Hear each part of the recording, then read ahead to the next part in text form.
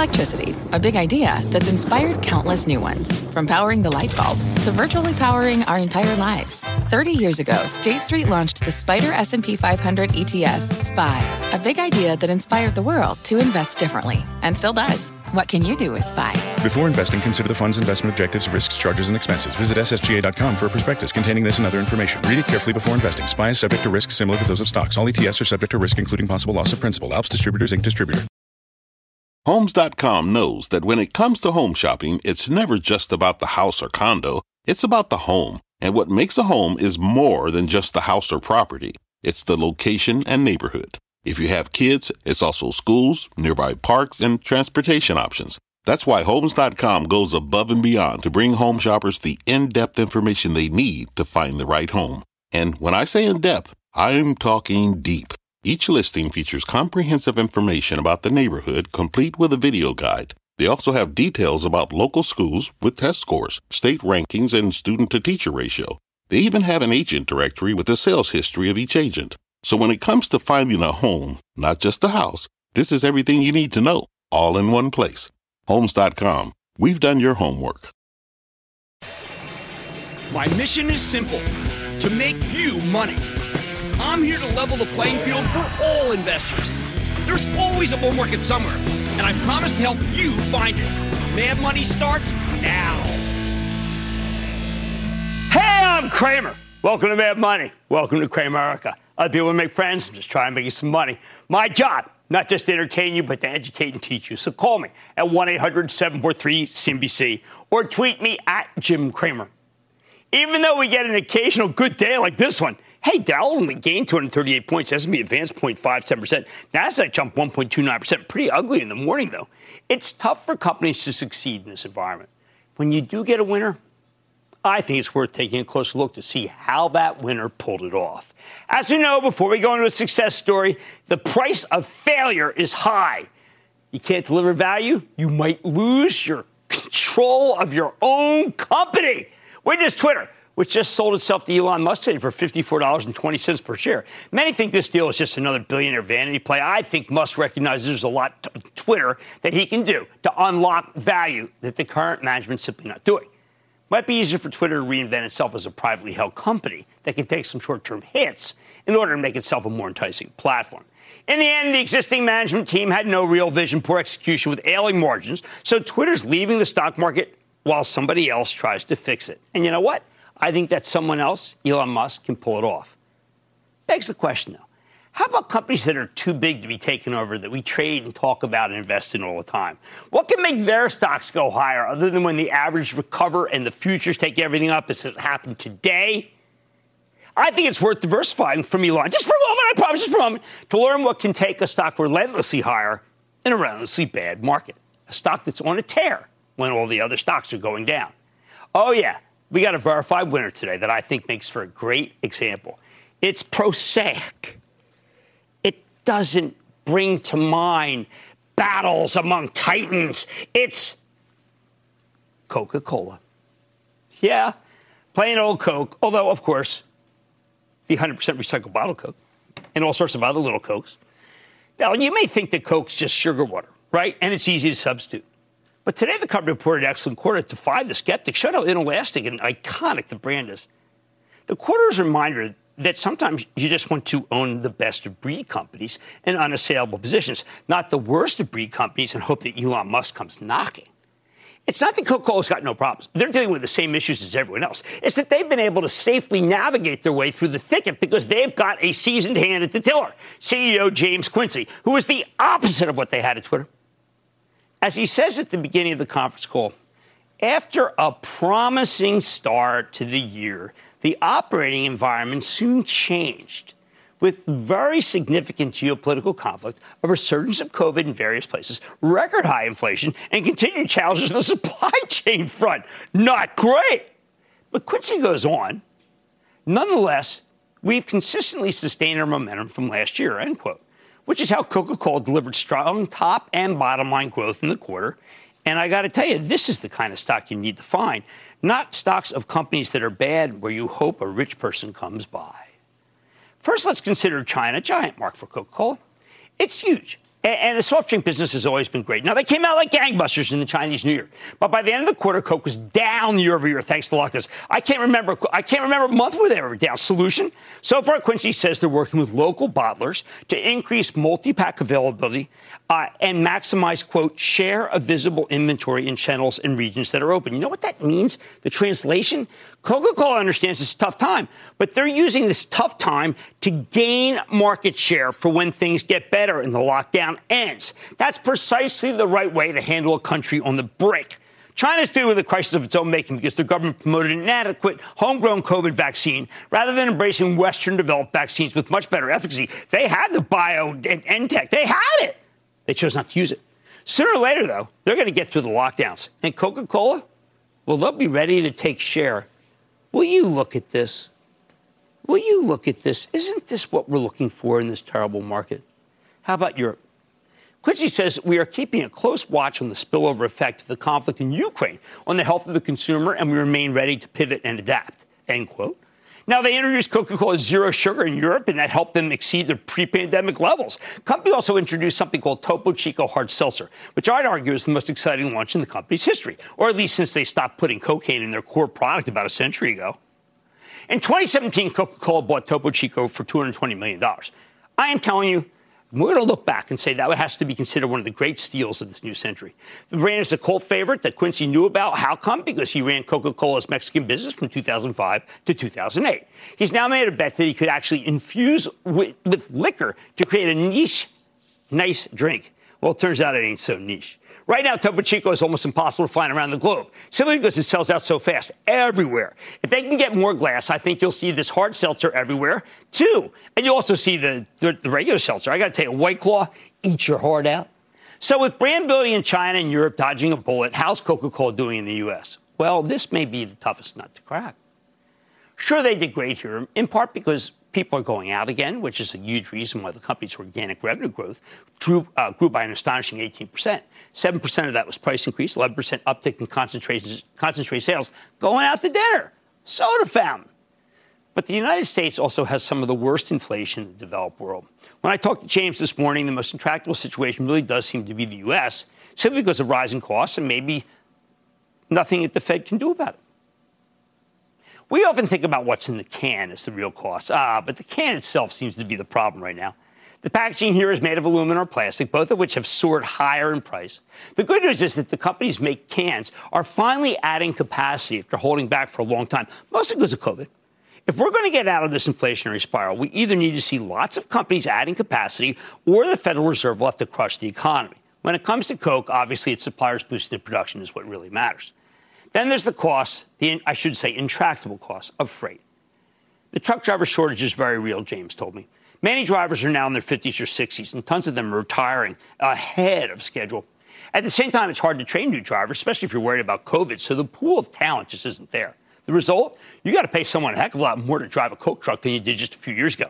J-PAL can't create more truck drivers, but he can slow the economy so there's more drivers available. We'd rather have the former. Still, how did Coca-Cola put up such a strong quarter in America? They did what Twitter couldn't do. And they did this actually worldwide. I don't want to limit to America. See, what they did was they got in touch with their customers. They figured out where and how they really wanted their product. They made a deal with DoorDash in the U.S. They opened a ton of new outlets in India. They worked tirelessly almost everywhere to get ahead of their role in despoiling the earth, like by intercepting plastic debris in primary waterways, reusable packaging, even taking deposits back at the supermarket for glass bottles, like when I was a little boy and got nickels for bringing them into the A&P. Now people don't even know who's on the nickel. Hint, he lived in a really cool house, grew grapes. Ultimately, you can say, come on, Coca-Cola would never have to succumb to the indignity of what happened to Twitter today. I come back and say, sure, that may be the case, but it's because this company has dealt with its challenges successfully, and Twitter sadly failed to do so. So here's the bottom line. It's tough to succeed in this environment. We all know that. But Coca-Cola put on a clinic showing you how a seasoned management team can overcome just about any challenge you might throw at them. That's long-lasting strength. That's great stock to put away. Colin in Pennsylvania, please, Colin. Big Philly, booyah, Jim. Booyah. Hey, so with the shift in market sentiment and the bearish stance towards the tech sector, this stock keeps making new 52-week lows. What are your thoughts on Shopify? Shopify became one of those companies that became overvalued, not by any of its own. It is such a terrific engine of growth. It is absolutely the best of what it does, but that doesn't matter, which is why I say we better hedge your bets and buy Amazon over Shopify. Mike in Michigan. Mike. Jim, my question this evening, I'd like to ask you about a company that knows how to drive growth. They know value. They recruit good people. They outperform their competitors. The company is Rockwell Automation. I think Rockwell Automation is terrific. I have a statue of their clock tower on my desk to remind me that we do know how to do things. This stock has come down a great deal. I like it here. I think it's a buy. All right, yes, it is tough to succeed right now, but Coca-Cola just showed you how to do it. Now, on Mad Money tonight, the appliance industry has been hit hard by demand, supply chain challenges. So how is the king, Whirlpool, navigating this uncertain territory? I'm checking in with the company's top brass. Then the airlines are flying high once again, but does this rally have legs? I'm going to give you my take. Then, does Otis have a plan in place that will have investors hitting the up button? Well, I've got the exclusive with Judy Marks, the CEO. So I want you to stay with Cramer.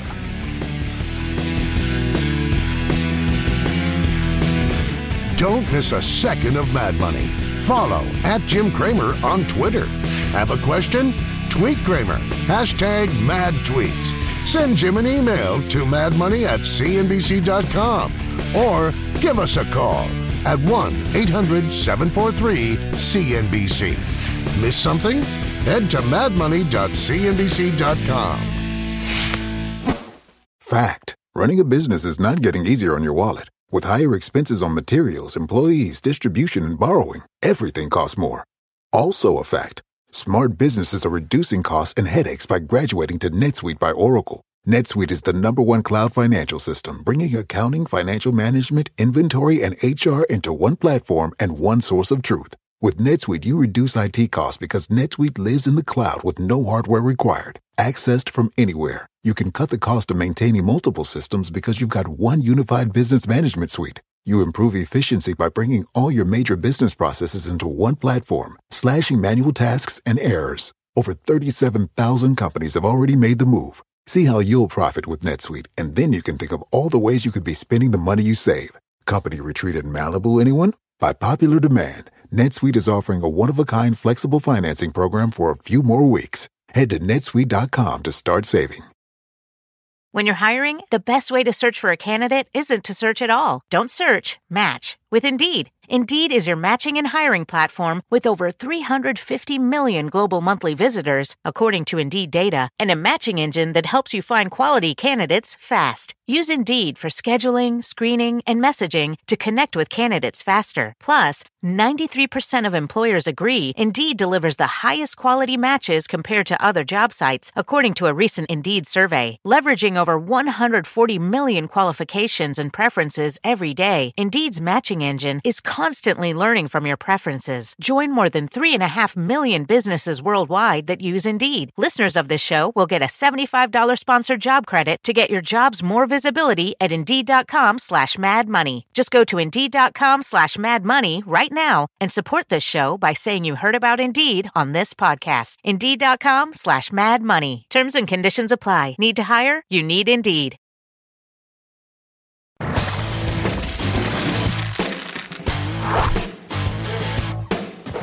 What do we make of these numbers from Whirlpool, the appliance kingpin? When the company reported after the close, the stock initially got bludgeoned because the sales came in a little weaker than expected, even as they also delivered a 52-cent earnings beat off a $4.79 basis. But then the stock rebounded after we learned that management's thinking about selling their ailing European business. When you put pen to paper here, I think the story has become incredibly compelling. Whirlpool now sells for less than 7 times earnings, 3.9% dividend yield, massive buyback. If you buy this one, the company's buying it right alongside you. Now, earlier today, we got a chance to catch up with Marc Bitzer. He's the chairman and CEO of Whirlpool. Take a look at this one. Mark, incredibly impressive earnings per share, particularly in a difficult sales environment. How are you able to do that? So, Jim, first of all, thanks for the compliment. We're really, really proud of Q1, and we feel very solid numbers. Now, of course, last year Q1 was the best quarter ever, so anything you compare against Q1 looks solid. Right. But if you compare it to pre-pandemic, it's outstanding. Our earnings compared to pre-pandemic Q1s are up 70%. Yeah. Our margins Q4 to Q1 are stronger, so we feel pretty good. And we feel pretty well set up for the rest of the year. So we feel very good. Pricing works. Of course, inflation challenges are real. But I think we've been able to demonstrate we can cope with them. But you brought up the inflation challenge. Obviously, our Fed is trying to cut it in Europe, too. What are the inputs that make it so that it's so difficult to keep up with inflation? Jim, overall, as we demonstrated last year, the COVID-induced inflation, I think we had a pretty good sense, right, and we dealt with it very well. And we also thought we had a pretty good grip on inflation coming into this year. But now all of a sudden you had a war-induced inflation on top of a COVID-induced inflation, so kind of reinforcing, flaring up. So that was the only one which caught us a little bit surprised. Probably like most companies, nobody had war on their horizon. But now we're catching up on pricing. We issued new pricing, in effect, in April, and we're fully catching up. And I think it's well-digested market, and if you have strong brands and strong products, you can sell. Well, it's clear you have execution going for you. You've got terrific products, but you've decided to have a strategic evaluation of Europe, which you entered about 12 years ago. Now, Europe, I felt, particularly with kitchen, could be a growth market. Just doesn't suit what you're doing? Yeah, I think it's part of a broader portfolio transformation as we talk about it. Which ultimately is driven, if you look around us, and that's not just Q1, what we're experiencing is a less global world. It's the beginning of, call it the big global decoupling. Plus, internally, with our October last year announcement, we raised the bar of performance. We issued new targets, and we're assessing every single business against these targets. So we do, Jim, actively want to put resources, capital, and potential M&A against high growth, high margin businesses. And at the same time, we're looking at Europe in terms of how does it fit in our future portfolio. And we are talking about looking at all options, including retaining, but also including changing ownership. And again, it's against the question is, can Europe perform against the targets which we have given ourselves? And particularly in an environment where you see more and more global decoupling going on. I thought it was very interesting that you actually, in your deck, talk about geopolitical tensions. And I was thinking, would the Europeans be upset if a Korean company came in to buy your operations? Well, it's hard to say who's upset or who's not upset. But of course, you would have a number of interested parties looking at this business. And we would have to assess what is the best fit, not only for Whirlpool Corporation, but also what makes the business more successful in Europe. Because, of course, we still have a vested interest in that business. And that will what we will see over the next couple of months. Well, Mad Money, we believe in finding companies that make things or do stuff that are valued at a very reasonable price that return money to shareholders.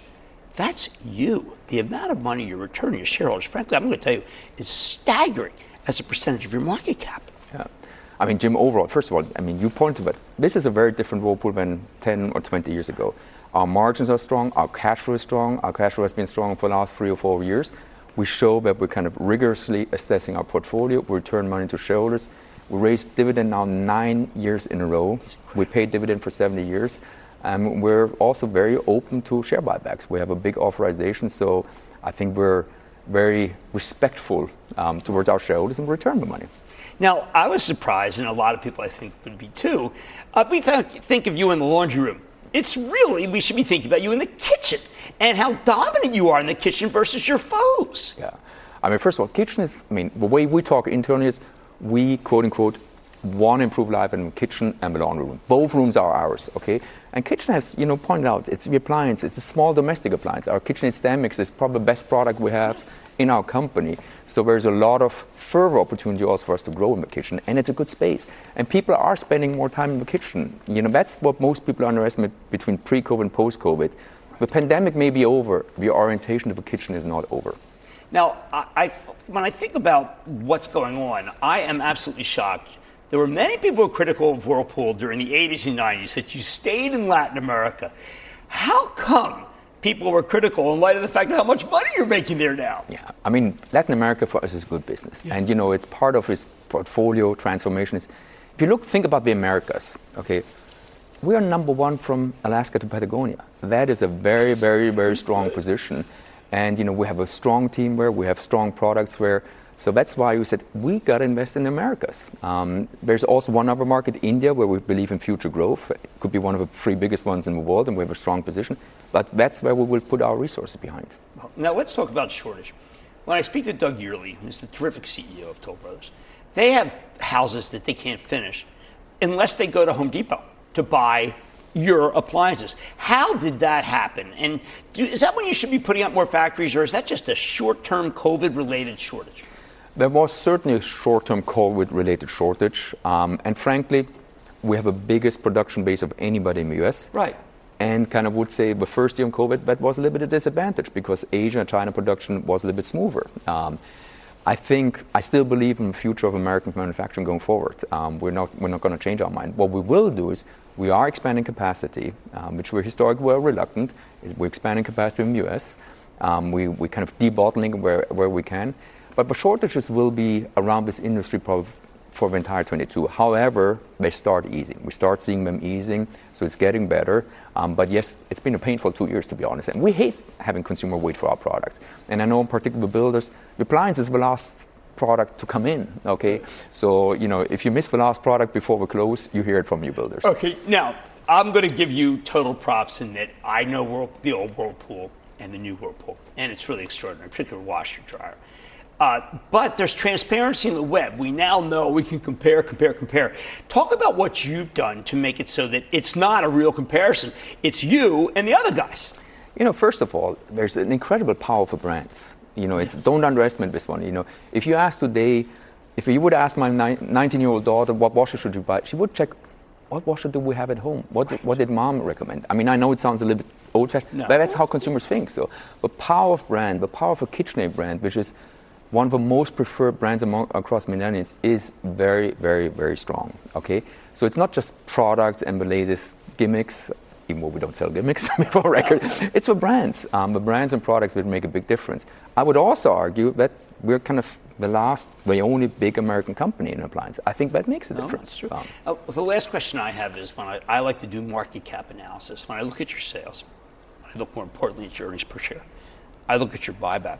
I say to myself, how could the stock capitalization of Whirlpool be so small versus Whirlpool? And it is something, right, to be thinking about. Yeah, I think, Jim, you're spot on. And then you probably hear every CEO telling you, I'm undervalued. Okay, I think you're the judge. I mean, with the current guidance, we're trading at 7 times PE. So you're the judge. And we have a strong cash flow. We have a dividend yield of 4%. So you be the judge. But I do believe there's opportunity. Well, I know your buyback is tremendous. So obviously, when it comes to being the judge, the ultimate judge, you're the Supreme Court and you like your stock. We do like our stock. Well, Marc Bitzer, Chairman and CEO of Whirlpool Corporation, it is great to talk to you in person. Congratulations on your Thanks, success. Jim. Thanks for having me here. Coming up, this is your captain speaking. Temperature in Cramerica is 72 and sunny. Please direct your attention to the screens in front of you for an explanation on the bull market in airlines. Next. You seek the key, but first, you must learn the ways of precision, craft, and performance with Acura's all-electric ZDX. With a premium Bang & Olufsen sound system up to a 313-mile range and a Type S variant with an estimated 500 horsepower, the ZDX is their most powerful SUV yet. Unlock the energy when you visit Acura.com to order yours today. Take your business further with the smart and flexible American Express Business Gold Card. It's packed with benefits to help unlock more value from your business purchases. That's the powerful backing of American Express. Learn more at americanexpress.com/businessgoldcard.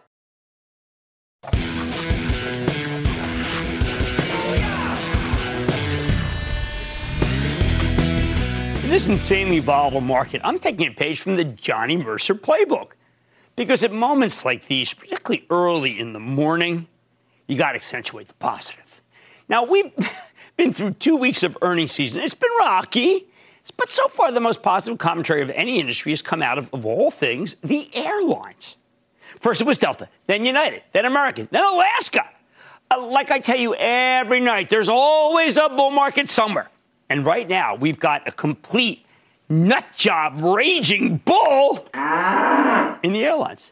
And that's why the U.S. Global Jets ETF, it's a good proxy for the group, roared 11% over the past 2 weeks, despite this being a brutal period for the broader averages, where the S&P 500 was down nearly 5%. Now, if you go back to the March lows, the Jets ETF has rallied more than 32%. And think about this. Oil's going up to $100. Now, this is all happening for good reason.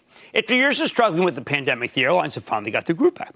For a long time, it seemed like whenever the economy started to reopen, we'd get another crippling new COVID variant that would shut things down again.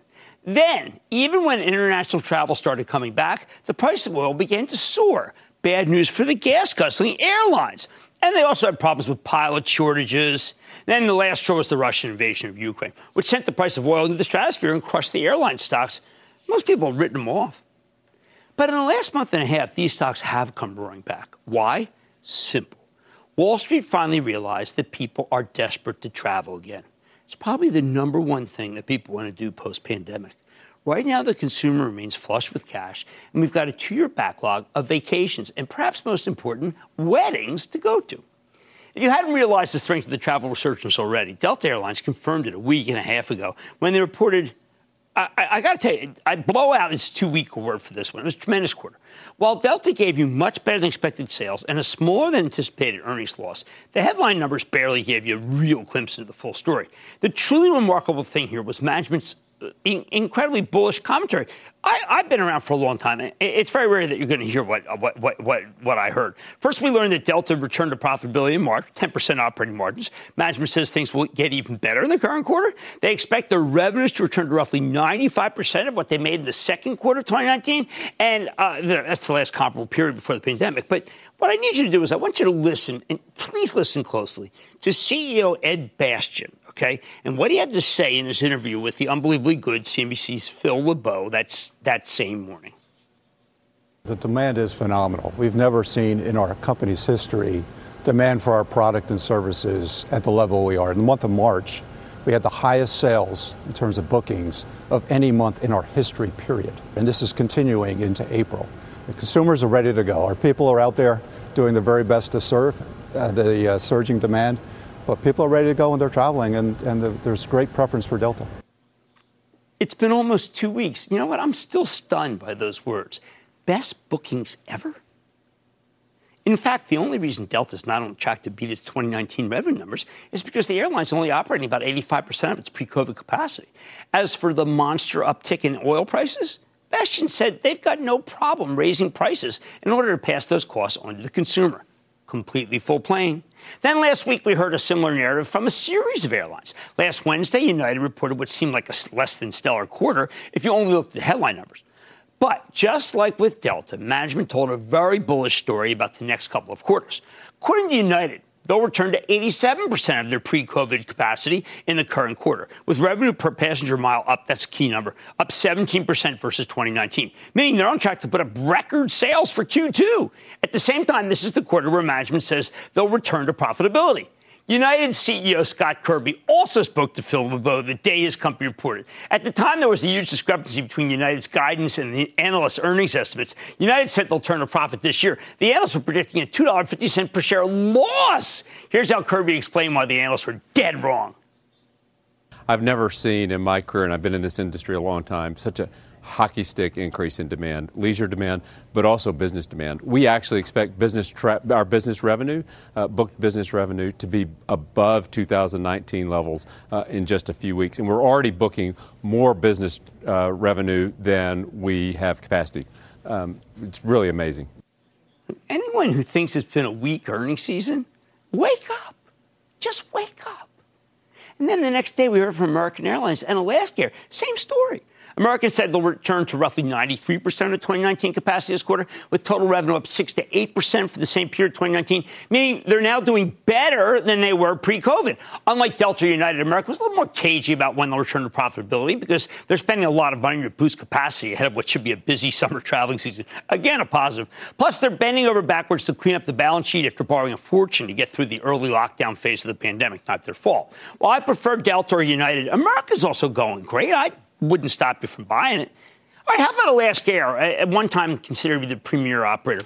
Although they're not one of the majors, it is extremely still, it's well run still, with a much higher mix of leisure travelers compared to business ones. Sure enough, March was their best month ever for cash sales, and management says their second quarter revenue will be up 5 to 8% versus the same period in 2019.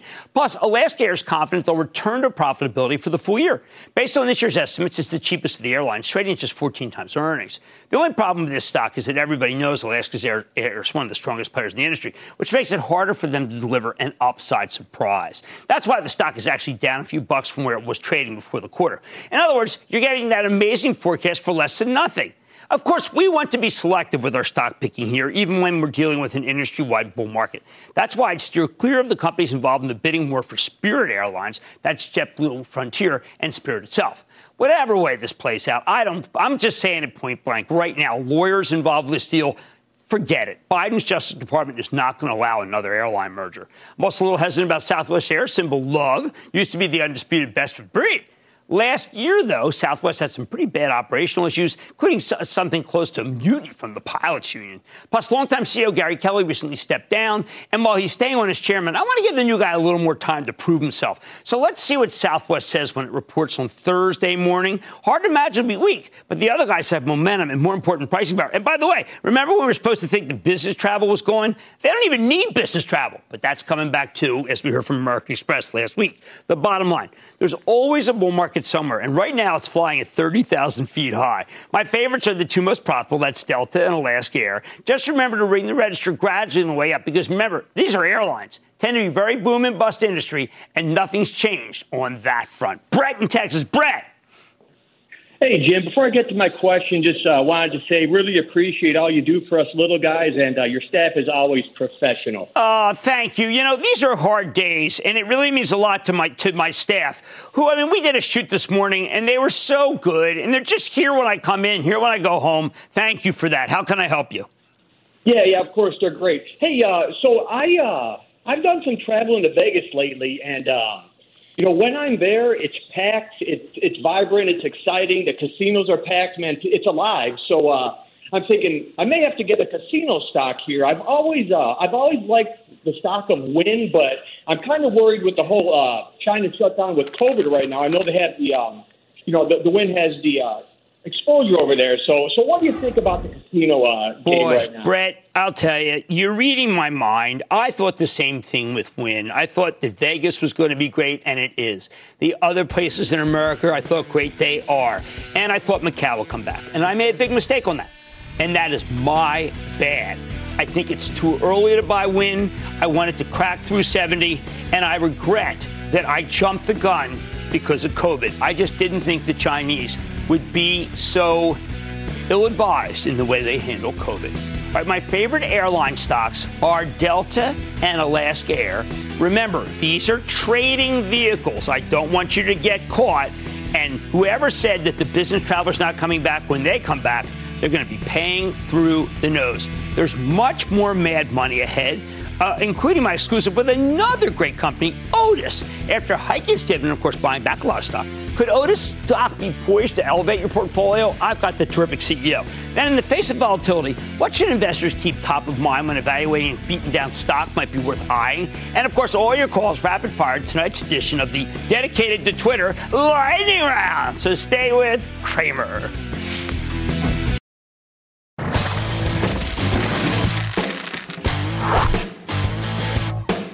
This morning, we got a real nice surprise. It was from Otis Worldwide, the elevator and escalator maker that was spun off by the old United Technologies a little more than 2 years ago, and it keeps delivering. Over the last 8 odd months, this stock has been weighed down by supply chain woes, rising raw costs, worries about the flagging Chinese real estate market that we all know about. Otis had come down from $92 last summer to $73 and change last Friday.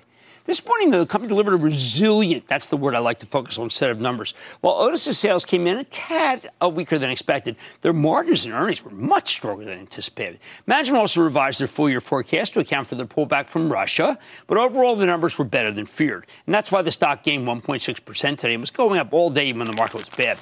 I think Otis gets a tough rap here because most investors don't understand that the bulk of their business comes from maintenance, service, not new construction. Don't take it from me. Let's check in with Judy Marks, the chair Chair and CEO of Otis Worldwide. Get a better read on the quarter and where her company's headed. Ms. Marks, welcome back to Mad Money. Jim, great to see you again. Dude, I got to tell you, this was an extraordinary quarter. And first, I want to go with the United States. A lot of people feel that center cities are done, that people are putting up big buildings, that there's nothing going on. Your numbers tell me that's totally wrong. It's actually robust. Yeah, listen, the U.S. is growing. The buildings are growing, multifamily, residential. If you look at all the indicators or just look at the cranes in your neighborhood, you will see the construction is healthy in the Americas, especially in the U.S. and North America. You know, we had a great quarter. Our orders were up 8.8%. And backlog is up 6%. So we are setting the chart. We're charting the course for a really strong year in both new equipment and our service portfolio, Jim, which, as you said, is the jewel of our business, was up 3+%. So we got it on volume. We're getting price in terms of inflation, especially in service. And I couldn't be more pleased with how the team's been performing. All that really drove 30 basis points of margin expansion with all the productivity initiatives, with all the G&A cost focus we've had. But it's about value creation. And we've been creating value for our customers, and we've been creating value for our shareholders. And our shareholders, we're paying them back. We raised the dividend last week, a little over 20%, 45% since we spun. We paid down $500 million of debt in the first quarter, and we gave $200 million back in share buybacks, including getting ready for our tender to complete in the next 2 weeks on taking full ownership of our Zardoya Otis Spanish entity. Just a really strong quarter around the whole company. I think there's a propensity to be a little too cynical about the Chinese, as if they skimp on everything. The safety numbers here tell me that China may not be building, but when it comes to being sure that the elevators and the escalators work, they're there. They care. Yeah, Jim, we had our 8th consecutive quarter of orders growth in China. So even with everything you read about developers having challenges, we grew share. Our strategy is working. Orders were up 3%. Our backlog's up 4%. And for the 3rd consecutive quarter, our portfolio grew high teens. We're taking care of our customers. We're taking care of each other. Now, second quarter, we expect to be lighter. Right. Because of the lockdowns, but our elevator factories are open. The challenge is really second-tier supply chain and being able to ship to installations inside of China. But I felt that when I look at a number that you told us to watch, which I thought was great because you're very clear in your presentation, the awards numbers are extraordinary. Tell people what it means when you get an award. Yeah, so we use awards in North America, and our awards were up almost 25% last quarter. And that's a precursor before we take a booking or an order in North America. In China, our proposals were up 25% in the first quarter. So business is healthy. Now we just have to deliver. And we're looking forward to that delivery with our organic sales growth in the quarter over 3%, and us finishing the year at 3 to 4%, buoyed by our service business, which will be up between 5 and 6%. Well, how are you able to outrun the commodity costs? We know what goes into an elevator. It's all the stuff we hear that just keeps going higher and higher and higher. Yeah, so we are seeing input cost pressures like others. We had kind of pegged that at about $90 million in our original guide this year. We're up to about 110. Some of that from steel increasing and some of that from freight. And so we have to be more productive. We know what we need to do. Our installation productivity will offset it. And we'll continue to focus on every method we know how, again, to be able to drive that return to our shareholders. And what that translates into, as you know, Jim, is cash. Another quarter of negative net working capital. We generated $474 million, almost $500 million of cash, 152% of GAAP net income.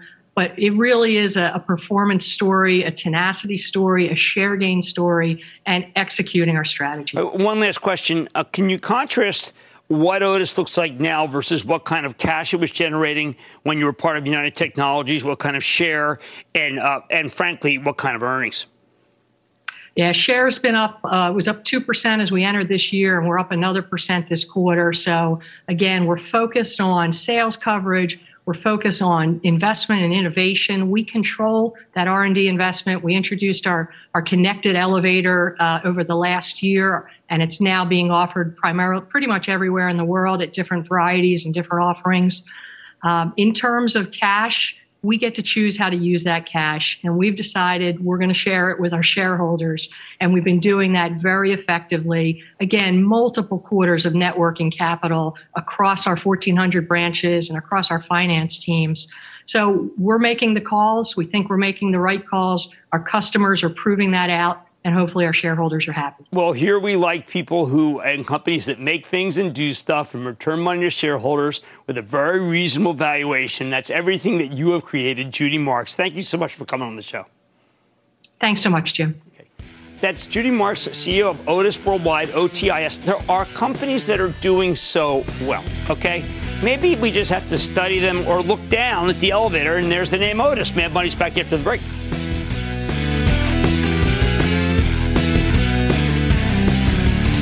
Coming up next. Let's make money together. What do we got? Cramer's bringing the thunder and answering your burning questions in today's edition of The Lightning Round.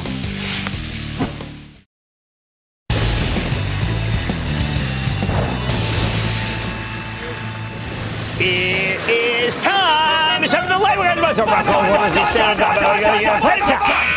And then the lightning round is over. Are you ready, Ski Dad? Let's start with Laura in California. Laura. Hi, Jim. I'm a first-time caller, and I wanted to tell you it's a privilege and honor to speak with you today. Thank you. Thank you. You're welcome. My brother and I are big fans of your show. My question is, do you think that LAC is a buy now?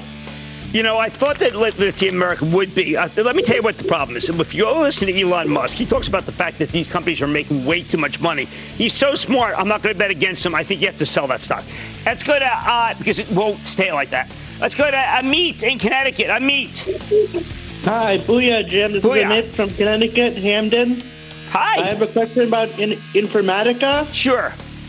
Informatica came public at a bad time. No one really wanted it. It's now come down so much that I think it's actually a buy. I happen to like their technology very much, but it should not have come public again until things were better.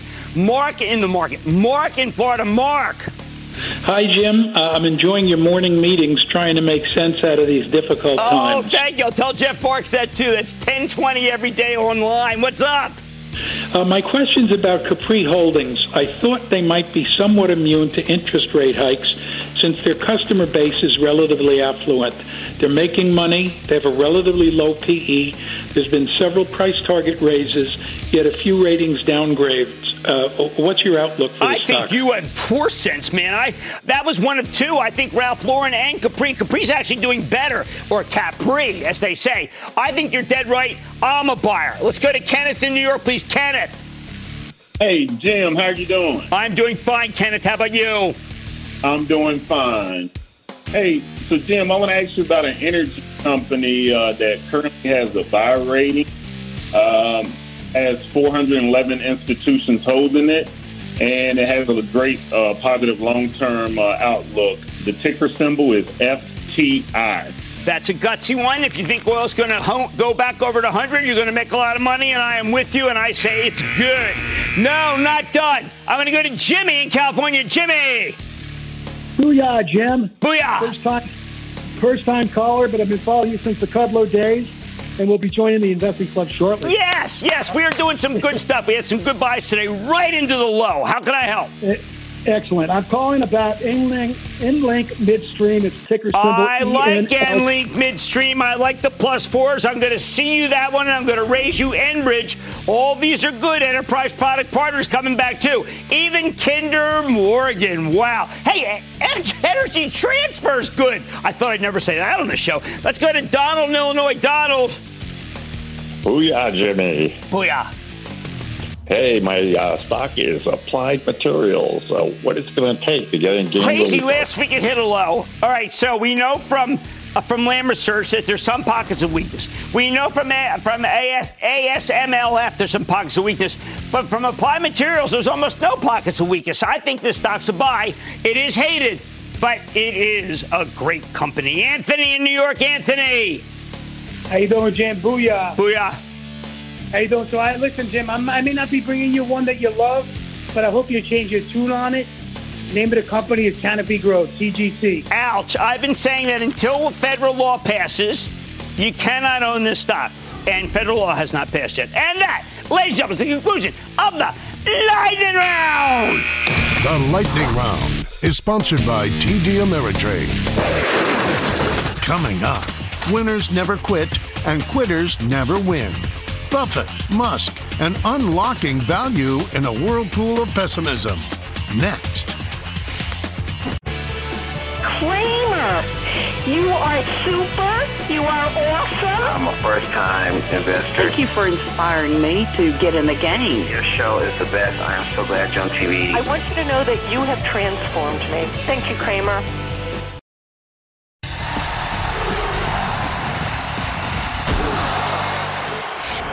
At times like these, it's always worth considering whether a company might have intrinsic value that's not apparent to most money managers. This is a lesson taught to us annually by Warren Buffett at the Berkshire Hathaway annual meeting that we're covering live this weekend. Of course, it's also a lesson taught by Elon Musk with Twitter, but sadly, there is only one Elon Musk. Buffett's Festival of Capitalism this Saturday, which I think is going to be so much fun, will come at a good time. Too often when we read about these meetings, they have kind of an antediluvian feel to them. They sound like something from the days of yore that has less relevance in a world of high-speed trading and double or triple leverage ETFs. But with so many people fleeing from the stock market every day because it keeps getting hammered, it's a good time to hear some quaint, dispassionate talk from someone who's seen it all. If you think this moment looks ugly, remember, Warren Buffett was buying stocks when it looked like we might lose World War II. I know it's natural to shy away from pain, but you've got to keep in mind that stocks do get cheaper as they go lower if the companies are good. I want you to try this exercise right now after the show. Go into your laundry room, inspect your kitchen. Google any brand names you see. If you're like me, you're looking at an awful lot of Whirlpool. Then consider what CEO Mark Bitzer said today. Whirlpool rules from Alaska to Patagonia. More topically, because they don't rule in Europe, I bet they're willing to sell the European business to the highest bidder, including a host of Korean companies. Hey, look, I'm sure China wants in too, although that might be a tougher sell to the European regulators. Why does that matter? If Whirlpool raises a bunch of cash like this, they can use that money to repurchase a massive quantity of their own stock, even more than the current buyback that's already good for about a third of the share count. You're talking about a nearly 4% yielder with a good balance sheet. It's an accidentally high yielder, I should tell you, a great brand name, and an immense buyback, even as its stock sells for less than 7 times earnings. That, as I told Jeff Marks, my partner from the CNBC Investing Club, who helps me manage the charitable trust, makes Whirlpool an instant bullpen stock. It makes no sense for the stock to be that cheap. And before the current sell-off is over, I think we're going to see a lot more of these absurd situations. The problem is that there are also many stocks that actually deserve to get pasted, and there may not be any level where they become of interest. That's what happens when you have too much easy money. You get tons of substandard companies coming public, and they ultimately wipe out their shareholders, meaning you if you're not careful. How do you find more good ideas in the market? Ideas like the airlines, Otis, Whirlpool. I'll be listening to Buffett this weekend to hear the types of stocks he likes. But I can tell you right now, compared to where a few weeks ago, there are many more companies that look enticing targets for takeovers or for taking themselves private than they did not that long ago, which, of course, leads me again to Twitter's decision to sell itself to Elon Musk.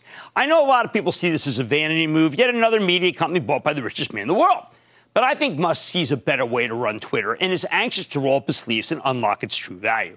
I think the board, which originally wanted nothing to do with Musk and didn't say yes to this deal, had to change its mind because it's better to be sued by those who wanted a little more than those who can't believe they just lost $20 because Musk walked away. Although this will be the second time that Twitter's run by a part-time CEO, I bet Musk can make it work if he can just harness Twitter as the ultimate stage of customer satisfaction. He can capitalize on direct messaging as a way to conduct transactions. He can create a two-tiered structure, the normal ad-supported Gowanus canal of anonymous piranhas, and a subscription-based Blue Grotto.